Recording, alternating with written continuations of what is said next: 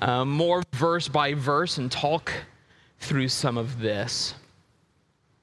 I encourage you to read through chapters 8 and 9 again. As far as what we're going to do this morning, we're just going to look at chapter 8, trying to get at least the first half of that taken care of. But before we get started with our study, I've asked Gary to lead us in a word of prayer. Let's bow. Our precious and merciful Father, who art in heaven above, we cannot see thee, but we know that you're there through your beautiful creation and through your word. We're ever so thankful, Father, that you've made yourself accessible to us. You've given us your word that we may know you, know your ways, and know where we've come from, who we are, what we need to be about, and where we're going when our time on this earth is done, Father.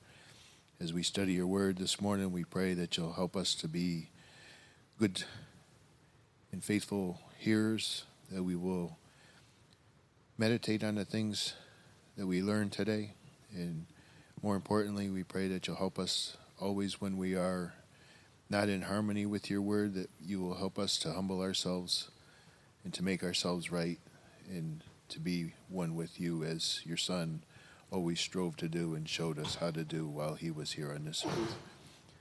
Help us to remember, dear Father, that it's not just about us. Help us to think outward, to extend ourselves beyond our comfort zones and to talk to others that are searching. Help us to remember that as Christians, you put people in front of us for a purpose. Help us to recognize when someone is hurting or in need, and help us to reach out to them and give them the good news, dear Father. This is our hope and our prayer in your Son's name. Amen. Amen. All right. 2 Corinthians chapter 8. We talked a little bit about the context of what's going on here. There was a need among the Jewish Christians in the Judean area. And so Paul encourages these Christians in Corinth, as well as different areas, to participate in this relief effort.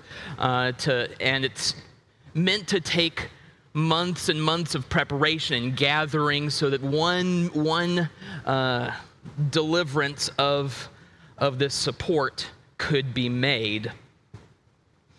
And yet, from the looks of it, there's been some kind of halt on that work. Something has delayed it. They've sort of backed out of that. And Paul is encouraging them to pick it back up, to rekindle their eagerness and willingness to participate in this collection. And so he spends chapters 8 and 9 talking about it, but let's just go ahead and read chapter 8, if I could have somebody read for us.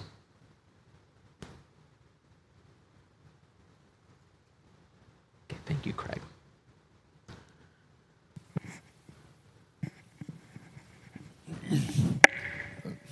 We want you to know, brothers, about the grace of God that has been given among the churches of Macedonia.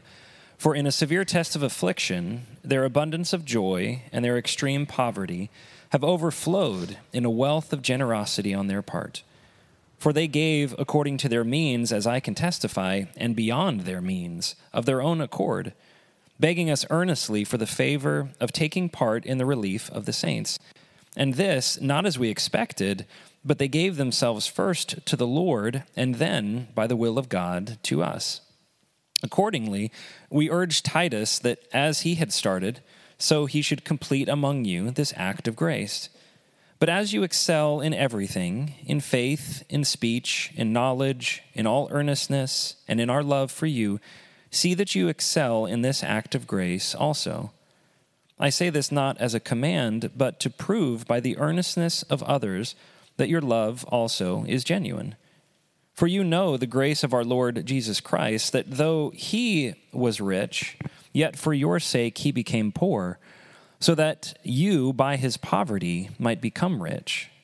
And in this matter I give my judgment. This benefits you, who a year ago started not only to do this work, but also to desire to do it. So now finish doing it as well, so that your readiness in desiring it may be matched by your completing it out of what you have. For if the readiness is there, it is acceptable according to what a person has, not according to what he does not have. For I do not mean that others should be eased and you burdened, but that as a matter of fairness, your abundance at the present time should supply their need, so that their abundance may supply your need, that there may be fairness. As it is written, whoever gathered much had nothing left over, and whoever gathered little had no lack. But thanks be to God, who put into the heart of Titus the same earnest care I have for you. For he not only accepted our appeal, but being himself very earnest, he is going to you of his own accord. With him we are sending the brother who is famous among all the churches for his preaching of the gospel. And not only that, but he has been appointed by the churches to travel with us as we carry out this act of grace that is being ministered by us for the glory of the Lord himself and to show our goodwill. We take this course so that no one should blame us about this generous gift that is being administered by us.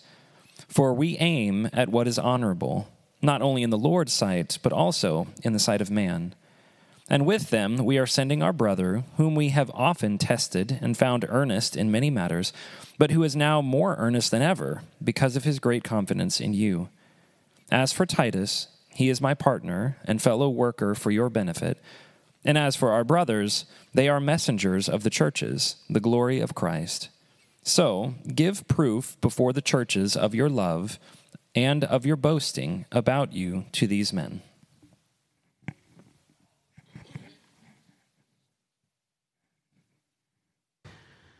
So as we look at this section, Paul starts off in verse 1 telling the Corinthians how their eagerness to start this project had an impact on other people.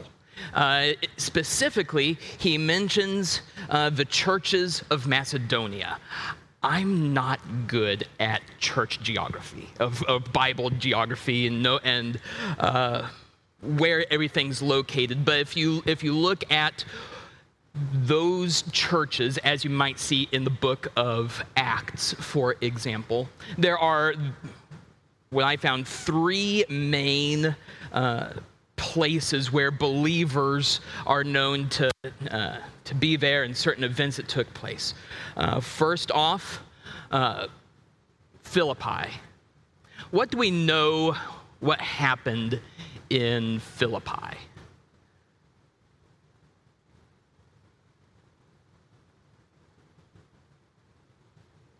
Okay, we have the Philippian jailer, okay? We have Lydia, and if you look at those stories, Lydia is a very hospitable woman, one known to be generous. We talked a little bit about the idea of generosity in our last class, and then even the jailer himself, as an act of repentance of sorts, how he treats Paul and Silas there. We see Thessalonica as another one of the cities in Macedonia, and that's where there was some a little bit of heat arising there, with Jason being dragged out of his home and being stoned, and yet they were zealous. They were eager, growing in the faith there. And thirdly, we see Berea as a place where they were eager with the gospel, in that they were searching the scriptures. And so you see that this region, which historically was extremely impoverished. That region went through several wars and a lot of taxation at the time. yet they were eager to live out the gospel. You see that did not hold them back, and yet that they excelled in the gospel. And so it says in verse 2, in a great trial of affliction. We've talked about affliction in this book already. Think back of chapter 1. The abundance of their joy and their deep poverty abounded in the riches of their liberality. This word poverty right here means really bad off financially, very poor, and yet it adds deep poverty, extreme poverty. And yet you see what is lived out: abundance of joy, riches of their liberality. What else do you see in the heart of the Macedonians here in this section?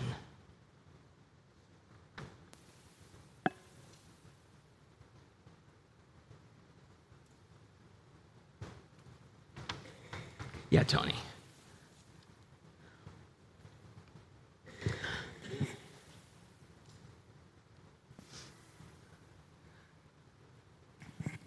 Well, it was more than just giving of their means, but that they wanted to go above and beyond that they were begging to. Begging works the opposite way, doesn't it? Begging for something from someone. Like, if you were in poverty, you would be begging for them for their wealth. And in fact, they're begging to give of their poverty, from their poverty, to something. And that it's not just that from compulsion, we talked about that last week, but that it was first from God that they realized their own state and their own spiritual poverty that they wanted to give to people that they had received riches from. And I think that's kind of why Paul is compelling the Corinthians here too, that they have received an abundance of spiritual wealth from the group that started in Jerusalem, and that it's kind of like, well, you kind of owe them a little bit because of the greater wealth that they gave you, and now they're just needing some, well, I guess more a minor thing on your part.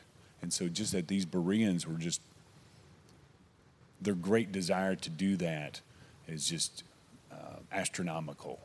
And that's why he's compelling them. Like, you're not in that situation. How much more should you be free to do this? That's a good point. That idea of that they were begging to participate, to take part in this fellowship of this grace, as it's described there.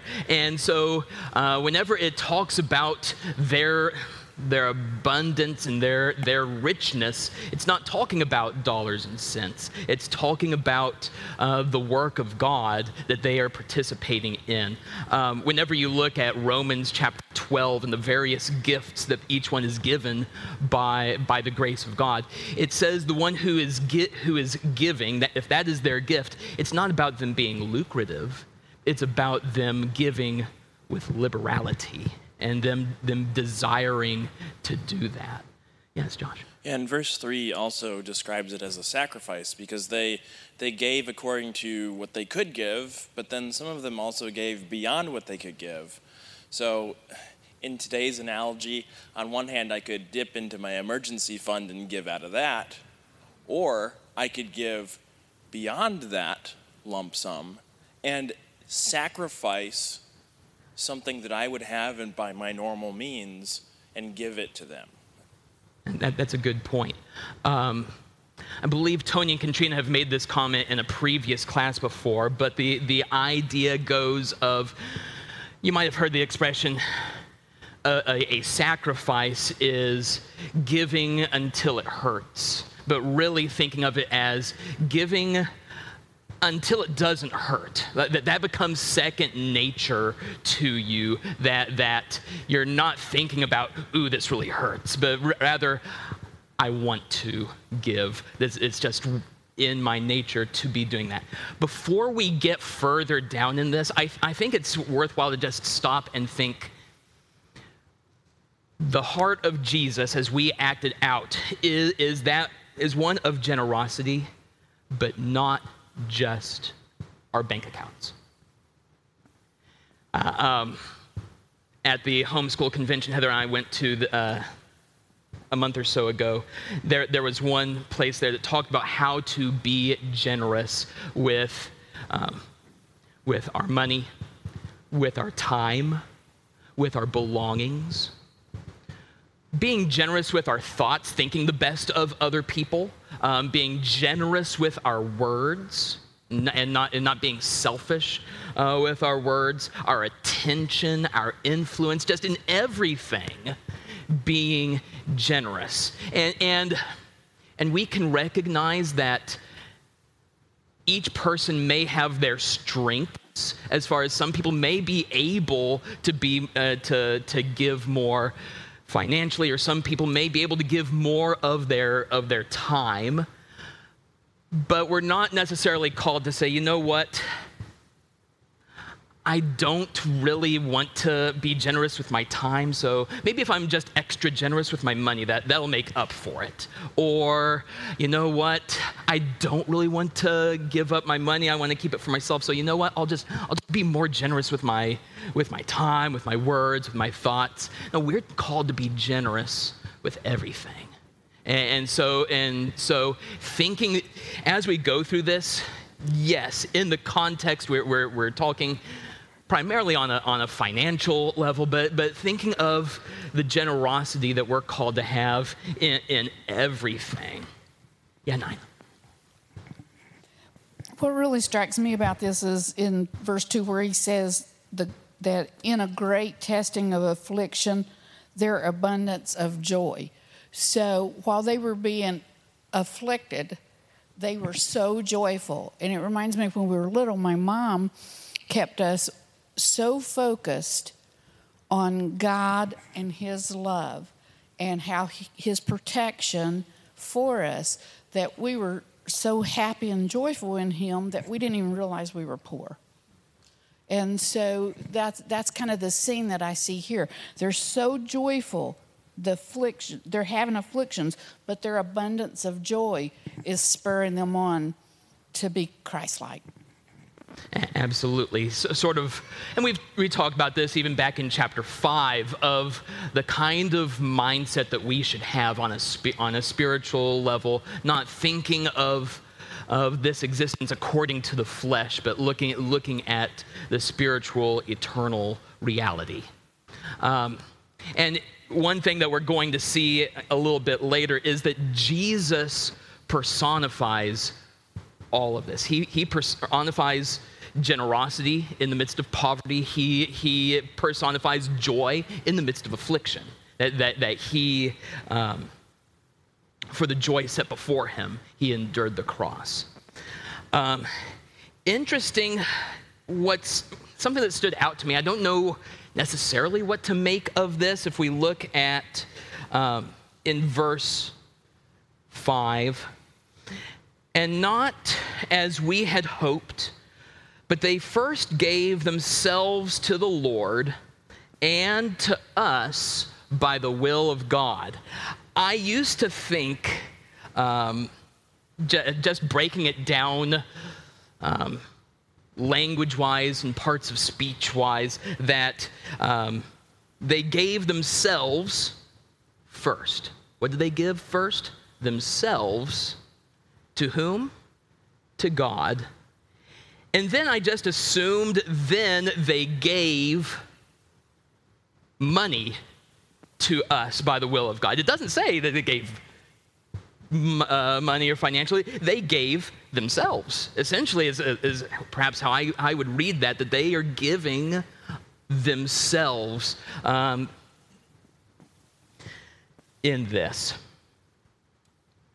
A big problem that Paul is concerned about here with the Corinthian church, and we can see this outlined throughout throughout the book of 2 Corinthians so far, the Corinthians hadn't given themselves fully to God. And so what we saw, how that was manifested in chapter 6, was that they didn't open themselves up to Paul. They hadn't joined in him in the ministry. And then you see another manifestation of that in that they're not participating in that. It's not just, hey, let's get this thing started up. If you look at the root of it, they are drifting away from Paul, no longer opening themselves up to him, but also they're not participating in the work of God. And so, again, if you have any questions or thoughts, feel free to raise your hand if I don't see you in this. And so in verse 6, so we urge Titus that as he had begun, so he would also complete this grace in you as well. We talked about in our last class that this is also a major theme in this section, the idea of completing what we've started. The project that they had started, they had abandoned, essentially. And he urges Titus, hey, we've started this, or you've started this, Titus, see that you bring it to completion. And so this idea in verse 7, you abound in everything. And we saw that idea back in chapter 6, verse 10, that as having nothing yet possessing all things, just as you abound in everything and are growing in everything. And he lists knowledge, faith, speech, all diligence, and love, your love for us or our love for you, that you abound in this as well. One thing that sort of stood out to me, one comment, I'll just go ahead and open it up. I had some more thoughts before I made that point. What else stands out to you in what Paul is calling them to do?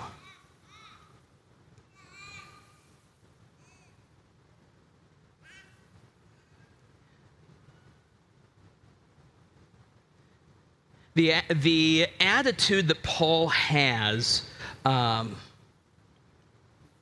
he's calling them to rekindle this and make sure that they abound in this project. That it's not just doing it because they have to, but because they want to do this. Having that changed heart that we mentioned in our last class. In verse 8, he says, I speak not by commandment, but I'm testing the sincerity of your love by the diligence of others. It's important to see in there in verse 8, the sincerity of your love. It's not just I'm testing your love, but rather the sincerity of your love. That idea of worldly love is often insincere, is often self-seeking. We talked about what that love looks like in 1 Corinthians 13, but true love is sincere. Jesse and then Tony. Yeah, I kind of found verse 8 a little interesting because he talks about them to, as you excel, make sure that you excel in the act of kindness as well. I'm testing the genuineness of your love by comparison with the eagerness of others. I found that to be an interesting statement. What is he doing there? Is he using this as motivation for them to, or is he genuinely is this a litmus test for their genuine nature because he's looking at the way that other people are behaving in this kind of thing? So I was just a little curious about that. Maybe Tony has something to say about that or as well. But I just thought that was an interesting way to put this test. was by, comparing it against the eagerness of others. That's a good point. I had some thoughts on that, but I think Tony will cover it all. Actually, I had unrelated thoughts about that. And actually, the next verse I was thinking more of just the example given through Christ. It's interesting, though, that the passage that probably expresses this, I feel like the best, is from a passage written to some Macedonians in Philippi. That in Philippians chapter 2, he talks about having the same mind of Christ, who emptied himself of his wealth of heaven, his wealth and his power and station as God and King of all universe, to be impoverished on this earth, to be one of us, and to feel the pains that we feel, and for all of his his relinquishing, not that it was taken from him, but he relinquished it for our sake. He's calling these Corinthians, just the Philippians probably heard that same message and thought the same thing about their poverty, that it wasn't anything in comparison to the poverty, that the transfer of wealth from Christ to us, that anything that we could do pales in comparison of just what Paul is asking the Corinthians to do here, to remind them of those same things, of if Christ was willing to do that for us, what minor thing would we be willing to relinquish for someone else? That's a good point. So one thing that somebody had pointed out that really stuck with me is Paul says, I'm testing the sincerity of your love. What's the point of a test? As a teacher, I can tell you the point of a test is not to bring grades down. But rather a test is proving with the expectation that there's going to be a positive outcome, that there's going to, that you're wanting the student to succeed. You're wanting them to do. It's not necessarily a trap or a gotcha or ha. I know that you didn't study or anything like that. It's actually with that hopeful expectation of that. And then to Tony's point that he just made, in verse 9, what's the answer key to that test? It's Jesus. Like that's the model answer. Okay, if you want to pass that test, look at Jesus and imitate that. So, was it just this past week or the week before we were watching a Bible Project video, and it was talking about testing, and it gives like an example of like a doorway. So through one door, it's the better things, and through another doorway, it's the worst things. And so you have there in the garden, you have them being put to the test. Not that like that he wants them to fail, but actually it's the way he used it, it was an opportunity. And they continue to use that term throughout that. And I thought it was so impactful for us, because there's been a lot of things that have come up over the past couple of weeks that we've been like, instead of like seeing this as like, oh, this is, man, I didn't do it right. Like, this is an opportunity for me to continue to trust God. This is an opportunity for me to do what's right. This is an opportunity for me to change what I had been doing. And as opposed to going the path of the deceiver, the one who wants us to fail, who wants us to succumb, God, he's putting tests in front of us for an opportunity for us to prevail, to excel. He just told the Corinthians here to excel in these things, that it's actually this test is so that you can prove what God has been instilling in you is actually there and founded.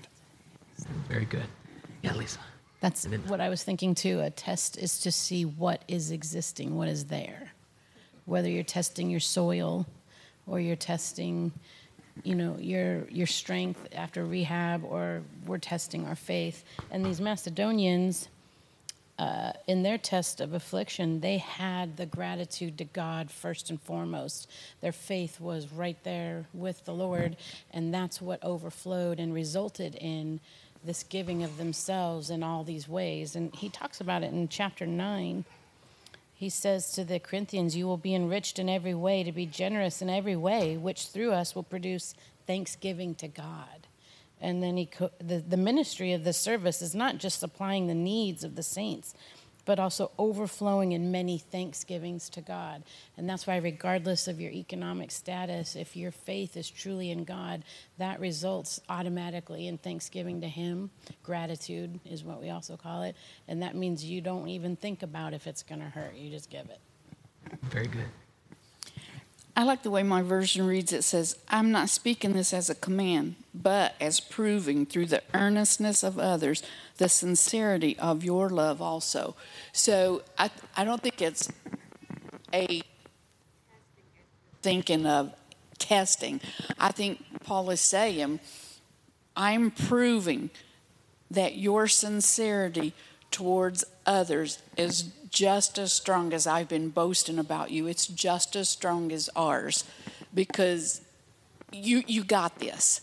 You understand, and you're proving that you're just as sincere in your walk with God as we as apostles are. That's a good point. Yes, Jesse. I'm really glad I asked the question, because test has always taken on a negative connotation in my mind, or testing.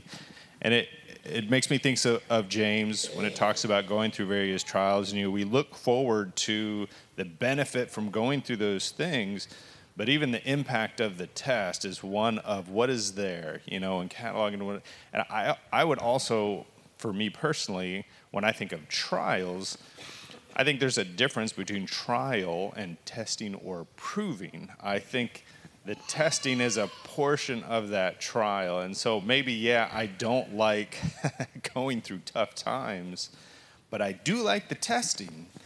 I should like the testing, because that's kind of an inventory of what your capabilities are and how to improve on that. So I appreciate the answers. And that's a good point. In Spanish, one of the words for test is also the word for proof. And so, the proof of the right kind of heart, we could say that. Okay. Yes. I was just reading where the actual word there for test is often used in reference to define how much of an ore is like pure silver or pure gold or pure copper.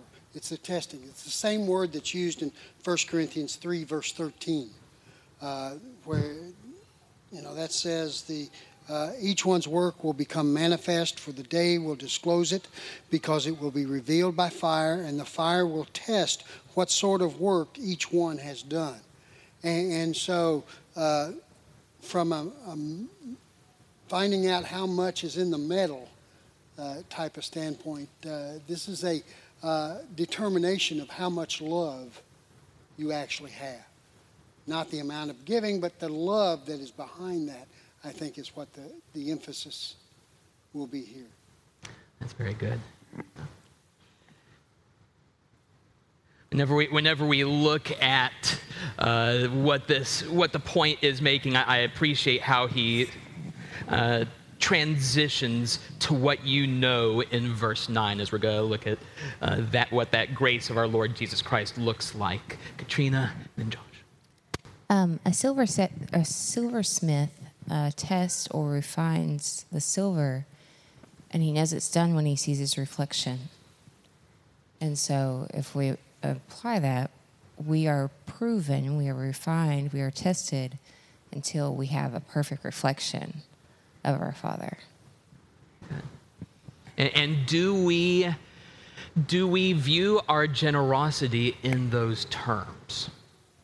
Or do we view our generosity, I have to be generous. That's just what I'm called to do. But having that heart. Very good. Yes, Josh. Yeah, this idea of testing and proving is sending my mind in a bunch of different directions. Like if I'm a programmer and I'm writing a program, I don't just publish it, I test it to make sure that the program is working as it should. If I manufacture a part, I send it through a battery of testing to make sure that it is doing what it is supposed to do. But at the same time, the benefit of this test, I don't think, is given to Paul. The benefit of being tested in this way is to the person being tested. Because they can use their reaction to this direction to help gauge whether they're headed in the correct direction. This whole discussion of poverty and generosity, I think it's hard for me to wrap my head around. It's hard probably for a lot of people in this rich nation to wrap their heads around because we have a lot. And it's making me think, well, if financial poverty, economic poverty is so good, should I really have all the stuff that I do? Right? There's a lot of stuff that I can do with my wealth. But at the same time, wealth can get in the way of seeing our reliance on God just across the board for things. A very good point. It's so easy for us to stop being self-reflective and actually, do we take things for granted, or do we stop continually, not just once in a while, but continuously examining, testing ourselves, whether we're in the faith? I guess to sum it up for me, in verse 2, they were being tested by affliction, and in verse 9, they're being proven by the outcome. Yeah, very good. Yeah, that theme that we see. Go Tim and Lisa. I guess my question goes more towards the reason for the test. If I'm reading it right, and maybe this is the question, is that in verse 1 he talks about the grace of God being bestowed on the Macedonians, and the grace. Is this what's happening? Is God's grace being worked through the people, through the Macedonians, through Titus, through the Corinthians? In this case, they're being tested, and then the example of that is Christ's grace. Is God giving the responsibility of carrying out His grace through the people? That's the question, I guess. That's a good question. So, hopefully I can rephrase that as to what is the purpose behind the test? What's the expected outcome? What's God's purpose in working out His grace, not only among Macedonians, but also in Titus and the Corinthians? And we see that the glory of God continues to be multiplied as He continues to bring that up. Go with Lisa, and then. Well, it was making me think of the letters that John wrote to the churches in Revelation at Jesus' request. Jesus told these churches individually that He knew what they were known for or what they thought of themselves, but He knew He had praise for them, or He had things against them. He warned Smyrna that they were about to suffer and to hang true, to not give up. He was encouraging them. So not necessarily trials from Him, but that He knew they would endure. I'm thinking of Job, that God knew Job and his faithfulness and his righteousness, but He allowed Satan to afflict him greatly. He knew Job's faithfulness would come through, but it was a long journey. I think it just scares us. It scares me Why am I going through these things? I read on Facebook all week of a little girl who was battling, and we all were praying around the whole country for her a little 5-year-old girl. She passed away this week, and just her parents and the message that they're sending out about loss and faith in God, and no matter if things are difficult, we still have our faith in Him, that He knows and He provides and He loves us. And I'm just not even really sure what my point is except that it happens and God knows it and He's here for us if we can just not give up on our belief in Him. That's what he's encouraging the Corinthians. They must have held back for some reason over the last year for their giving of their gift. We're not sure why. He's already been there to visit them twice, so he probably knows what's going on. But he wants to encourage them to get back to trusting in God completely. Good point. Thank you. Nina. So when we talk about God's grace and the proving, the testing, and you were talking about expected outcome, there is encouragement, which we've spoken about before, but there's encouragement to that individual in strengthening, which we've talked about too, in knowing where you are and understanding the growth that you've experienced, but the growth to come. And that comes through that understanding. And we've talked about our heart condition and how we strengthen others around us. Just as a teacher, to see that growth within the student, an expected outcome, but maybe they surpass what was the expected outcome. Again, that is the strengthening that God provides in how we seek to do more and to do for others, but we don't recognize sometimes that while we're in our trial and our testing, that we may be encouraging others along with us in how that we react to that test and improving our love for God. Very good. Thank you for that. The ultimate example is the example we're supposed to follow is Jesus himself. It said he was tempted, or there the words tested. He was tested in every way and yet did not sin. And so if he was tested in every way, physical, spiritual, he was tested, why would we think we didn't need to be? And so he was tested and proven. We have to be tested and proven. Good point. Yes. John.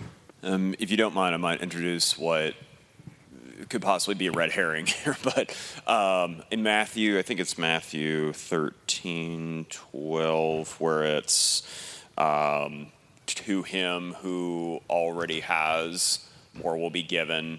To him who lacks, it will be taken away. I'm guessing the context is a little different there. It seems like maybe it's talking about the kingdom and receiving the message of the kingdom. You know, those who have ears to hear, let him hear. But I also have heard that as an argument of like, well, hey, if you know how to make good money, then more is going to be given to you. And well, if you're not, that's your own fault. You know, like I don't think that's what it's saying, but I could see how that could kind of interpreted that way. So I don't know. Yeah. We'll get into that perhaps more in chapter 9. The point of, if I'm generous, then I'll get more money. I don't think is necessarily the point, but the point both in Matthew as well as in 2 Corinthians is those who are good, generous stewards are going to be given more opportunities to be good, generous stewards of that. Yes, Katrina. So when we enter into a relationship with Christ, we set everything we had down and we pick up what he gave us. And so every dollar in my bank account is his because he gave it to me. And the same thing for everybody else that has chosen to be his. So I'm not given what I have. I'm given what he's given me. And he promises to take care of me. So that alleviates the need for me to be concerned about it. So what John was talking about in Matthew, if he's given me an amount and I go and share it with everybody, why would he not give me more to go share it with more people? And if he gave me some and I just hold it for myself and I don't invest it in the things he's invested in, why would he give me more? He would take it so that somebody else can invest it. I mean, we do that all the time with financial investments. I think that's the same principle. When we realize that we're just tapping into the source, it's easier to give and it comes more abundantly. That's a good point of viewing that passage, I think. Let's look now at getting into verse 9. You know the grace of the Lord Jesus Christ, though he was rich, yet for your sakes he became poor, that you, through his poverty, might become rich. Looking at this in terms of Jesus, no one richer. And we're not talking about like he has street of gold in heaven, that kind of richness, but rather being one with God, receiving the glory in heaven, free from flaws and difficulties, going from that to being the epitome of poverty, not just being low socioeconomically, but being separated from God, taking on flesh in its weakness. And we've already made allusions to Philippians 2, verses 6 and 7, also Hebrews 4 and verse 15, how we have that high priest who sympathizes with us because he came in weakness. And so emphasis in verse 9 I see there in, for you know the grace of our Lord Jesus. The people who give, like the Macedonians, truly understand the grace of God, truly understand the heart with which one ought to give. And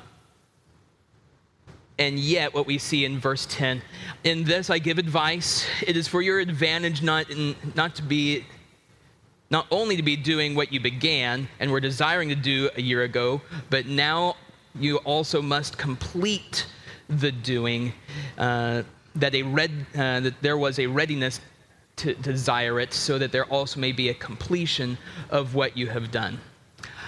I want you to think of the story of Haggai and what happened after the return from captivity.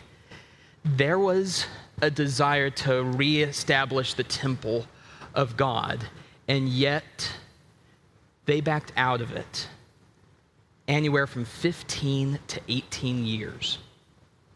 That project for the glory of God, they had backed out of. And God's people in Corinth are at risk of repeating the same mistake. And Haggai calls them to repent, to come back and show their love to God. And so he's giving his advice in verse 10. He wants them to do the right thing. Of course, there is a right thing to do. And yet he's giving his advice, is what he says in verse 8. It's not by commandment. There's the right thing to do, but twisting their arm to do it is not really going to get the right answer. It's not going to bear the fruit that God wants for them, that Paul is seeking in them. He wants them to do the right thing for the right reason. We didn't quite get as far as I had hoped, and so I want us to, in our next class, finish chapter 8 and get into chapter 9 as well. So we may go at a little bit of a quick tick in our next class, but just be ready to go finish chapter 8 and start getting into chapter 9. Thank you so much for your participation.